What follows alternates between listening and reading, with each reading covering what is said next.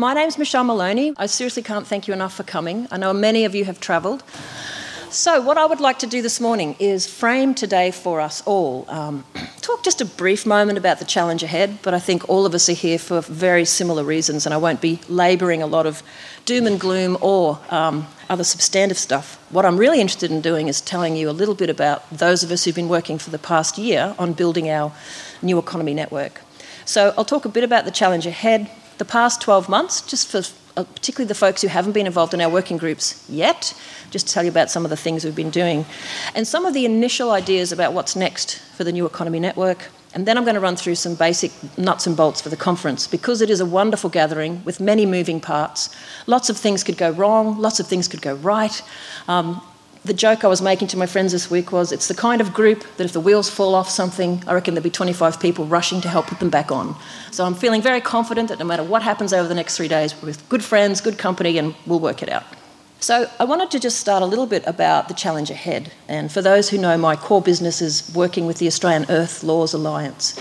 And it's deeply inspired by the deep ecology and the work of Thomas Berry. And he wrote a beautiful book called The Great Work, Our Way into the Future. And to me, I think a lot of what I do within AILA is about trying to accomplish the great work. What is it that we're meant to have as a purpose, and where am I fitting into that scheme of things? So for me, the challenge for all of us, whatever sector we're in, wherever we're from, is how do we think about our own space within this, and collectively, what's the great work? I know that we all feel sometimes, I certainly do, that the problems, particularly in light of climate change, are pretty enormous. And whether you classify some of those problems as a growth economy or a resource consumption or any of the usual issues that many of us environmentalists think about, it can be a bit scary. For those who know about the concept of planetary boundaries, a rather wonderful concept that came out through the Earth System Science research in the last 10 years, we know that we're pushing the boundaries of safe operating space for humanity and all of life on Earth. But it's not just the environment, of course, the global inequities, the inequities amongst human beings across this place and across the world. Never before have we had populations of people dying of obesity, while at the same time others are dying of starvation. It's a planet of extremes these days, particularly amongst the human race. And as Tim Jackson said, there's a double dividend if we both address the social and ecological crises of our time. And I guess perhaps what worries us most is that we know that in our parents' generation, folks were a little more connected to local. Now the benefits of globalisation and transport and technology also mean that we get inundated not just with our own problems, but all of the issues around the world. And sometimes it's a little hard to face all of that. I just wanted to pause for one moment. I'm not doing too much analysis this morning. My job really is just to help frame and set ourselves up for some terrific speakers. But I just wanted to remind us some of the things, at least within the Earth Laws Alliance, we think about in terms of how the heck did we get here? If industrialised society has reached a scale of extractivism generally that is dangerous, is this a natural product of human evolution? Were we always destined to be here? Or if we do the analysis, can we perhaps see where the shifts happened and identify the tweakables and think very positively about our contribution to those issues? Lovely writers like Derek Jensen point to the fact that really as soon as we moved away from hunter-gatherer towards agricultural societies, we started to shift the face of the planet. European colonisation has left a massive legacy that First Nations people continue to deal with today, and those of us who are descendants of the invading settling European types are still dealing with those issues ourselves. And as whitefellas, we have to look back at our own culture and understand the history. I personally come from English-Irish stock, and I take full responsibility for the acts of my ancestors in terms of what the hell can I do to make things better today. And I think some of these issues need to be faced. We can't just blame neoliberalism. For many of us, neoliberalism is just a natural progression of empire, colonialism, and the history of the last 500 years when Europeans just didn't want to stay home. But that's some of the views that some of us within AILA share. Your analysis might be very different. Either way, thinking about how did we get here can in fact be an act of liberation, because whether you do the reading around ecological or social injustices, you start to understand where things can be shifted. Certainly when I did a lot of research on consumption, I was almost delighted to discover the deliberate creation of consumer capitalism in the 1950s by a small group of major corporations who decided to then conflate it with US government policy under the American way, and then start to shift our ideas of what we should expect and what we can use. And although it was terrifying, it was also enlightening, because it means if humans created this mess, we can bloody well undo it. And that, to me, is like the biggest question. Once we feel the fear, once we feel the gloom, and then we do the analysis and we get active, how do we unravel the mess? How do we play a part as an individual and as a member of society? And to me, this is our great work. As Thomas Berry would say, the great work is to find a way for humans to become more in a harmonious relationship with the natural world. I think that would be wonderful. I'd also be pretty happy if we could just move towards reducing and stopping the level of destruction as a starting point. That's all the doom and gloom I had, because what I wanted to talk about now is why a bunch of us have been starting to work together on a new economy network. And the answer is actually very simple. There are a phenomenal number of amazing people all around the world and all around Australia doing incredible things, whether it's doing community gardens, rejecting currencies and money that have been enforced upon them by the state and developing their own more humane scale of community currencies, developing renewable energy, actually starting to produce more and consume less, folks that are developing better food systems, challenging pesticides, challenging land clearing. There's just so many good things going on, and I'm sure that everyone in this room, despite our doom and gloom, I think you're all here because we're all involved in really cool projects. It's as simple as that. There's just so much good stuff going on. I love it. It's so exciting. So what's the potential of all this alternative stuff? You know, why are we heading towards decline when so many cool and groovy people like us are working so hard to make groovy things happen? Many different movements have emerged around the world. This is directly off our website, so I'm just going to run you through a couple of bits and pieces that actually reflect some of the issues we've started to grapple with as the New Economy Network. We've faced a lot of different ways of thinking about the New Economy Network, and there's different words: social economy, solidarity, sharing, collaborative, peer-to-peer, steady state, community economy, and regenerative economy. They all share these two key goals: to challenge the current dominant system with its reliance on fossil fuels, the growth mentality, large-scale extractivism, as if we had 4 new planets to go to after this one, and to create and strengthen diverse economies that live within ecological limits, serve people, but do it within a way that is ecologically healthy. So to some of us at least, and I can only speak from my point of view, in a way, bringing people together to continue to forge their good work and to push that up to the next level is all about this lovely quote: "You never change things by fighting the existing reality. To change something, build a new model that makes the existing model obsolete." It's a lovely old quote, but I think it's really appropriate for new economy. And as someone who's spent 30 years in the environmental movement, different kinds of work, to me it comes down to 2 simple things. We have to stop the bad stuff. We have to resist. We have to fight the Adanis and the coal mines and the things we don't want.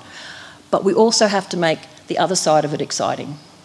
We can't just say no. We have to go, what else? And where are we moving to? And that's why I get really excited about the new economy stuff, because it's a space for us to be creative. And I think I said this in the talk last night. It's probably really important that we acknowledge the sheer human creativity that has brought us into the capitalist space. Acknowledge that humans love to create and innovate and be in control of their work, but let's harness our magical powers for good instead of evil. Let's be creative and design organisations and work, make things and produce things that are good for us and good for the earth. We don't have to stop being cool and groovy humans. We don't have to suppress those basic urges to be creative. But it would be lovely if we've got enough wisdom and knowledge now to do it much more sensibly, in greater wisdom, listening to the folks who worked out systems before us.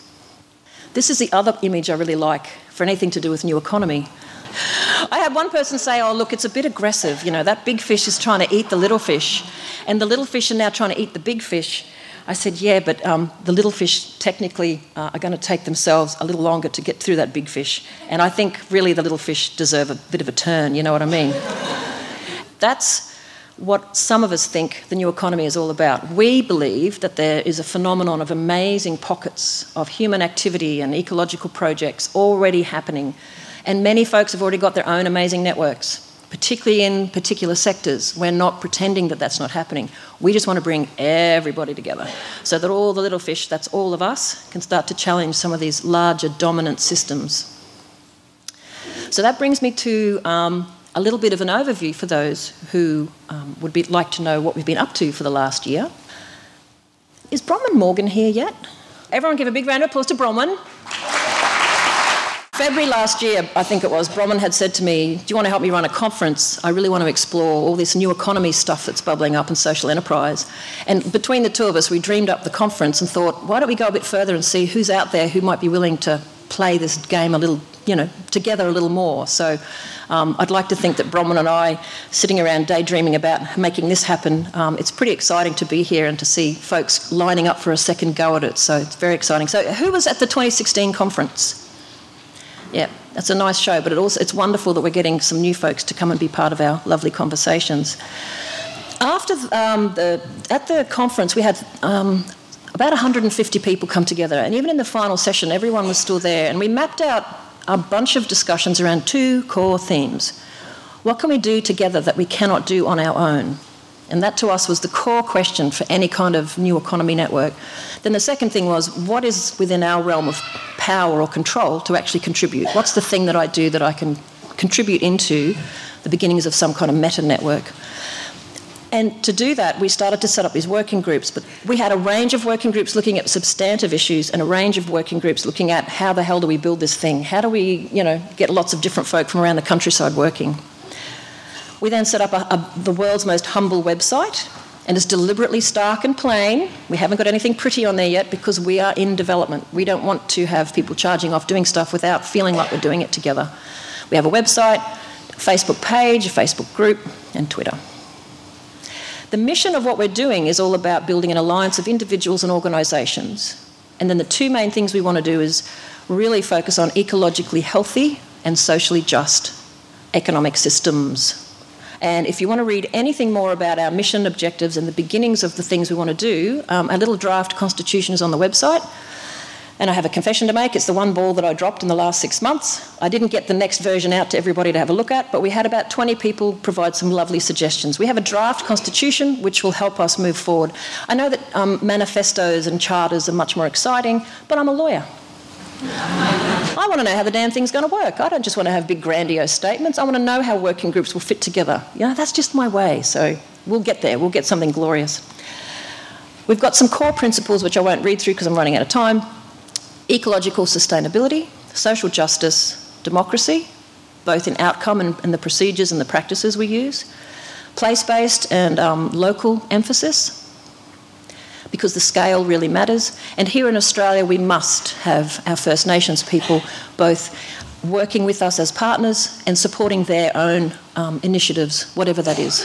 It's not up to us to determine all of those things, but working together and acknowledging the impact of colonialism and our ongoing debt to the people who cared for this country for time immemorial, and whose financial impact and input into this country is often neglected.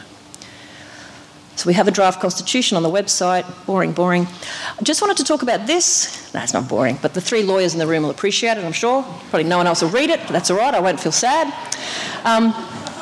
The activities of the network, I really wanted to bring this one home because shortly I'm going to invite up a couple of other folks in our network to just talk briefly about some of the sessions across the conference. We're not aiming to create a massive organisation or an empire. We just want to find an easy way for people to find each other. So we want to build a community of practice. We want to facilitate collaboration, education, peer-to-peer relationships, facilitate host and co-host events that strengthen relationships, help each other find each other. And then perhaps the thing that a lot of people ask us most about is, are you going to advocate to government? And then I say, about what?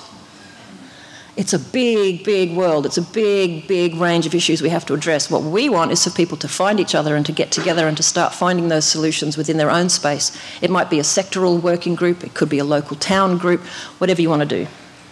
So we want to create processes to enable folks within the network to promote their own work, to connect with others, and invite support for their cause or advocacy. And as we refine the kinds of things we want to see, as we build this positive space, then I think more and more of us will be engaging in how we shift the systems. Some of the other things we've done. As of last night, we've got the very first beginnings of a map on our website, which is really just a spatial overview of. So I really urge all of you, when you have a moment, to jump on and have a little look. It's just the beginning. But we sent out this little survey and we got 85 responses, which was lovely. So right now we're already starting to make it easier for people to find each other, to actually understand what's going on. And this map is going to be like in permanent evolution as we develop it. So a big thank you to Darren for making sure that we got the systems right. Yeah, thank you. No more clapping. I know I've done too much. All right, social gatherings. We've had quite a number of lovely gatherings. The fabulous Sabrina organised a film night here in Brisbane. We had like 180 people RSVP and about 130 of them show up, so it was lovely. This gathering, all we ever promised to do last year was launch NINA. In the meantime, we've been able to bring lots of people together and have a very fine time indeed. We want to collectively develop some strategies, and Amanda will be telling us a little bit about the sessions we've designed into the conference so that folks can share all of that. And I guess I just wanted to stress that it's also about building relationships, so we've got so many side events and fun activities and things to do together. And we'd like to build the foundations for working together. What's next? I'll move through these quickly. This gathering is important to what I would call NINA Central. We really want everybody else to be contributing into the ideas that start to forge forward with a strategy, whether we end up with a glorious manifesto or other different projects. We really want everyone's input.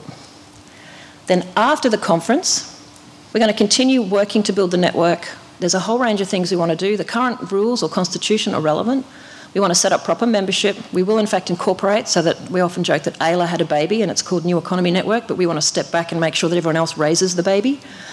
I don't want to be auspicing it and sitting at the end of the emails forever. It'd be nice to share that. We're going to have some elections and do all those sort of boring nuts and bolts things that actually build a really awesome democratic network and space. So everybody is invited to be part of that. The main thing I wanted to tell you about is that we're going to set up the technology so that every couple of months, anyone who's involved with the new economy through their own working groups and whatever your work is, we're going to be having a space for you to share that with others. Anyone who wants to connect, they'll be free. They're really meetings, but we're going to do it through a webinar format so you can hear about what everyone's up to. And if you don't want to, you don't have to. And if groups aren't ready to share what they're up to, they can join us the next time. So we'll hold the space, but everyone else has to fill the space. And that's kind of our simple vision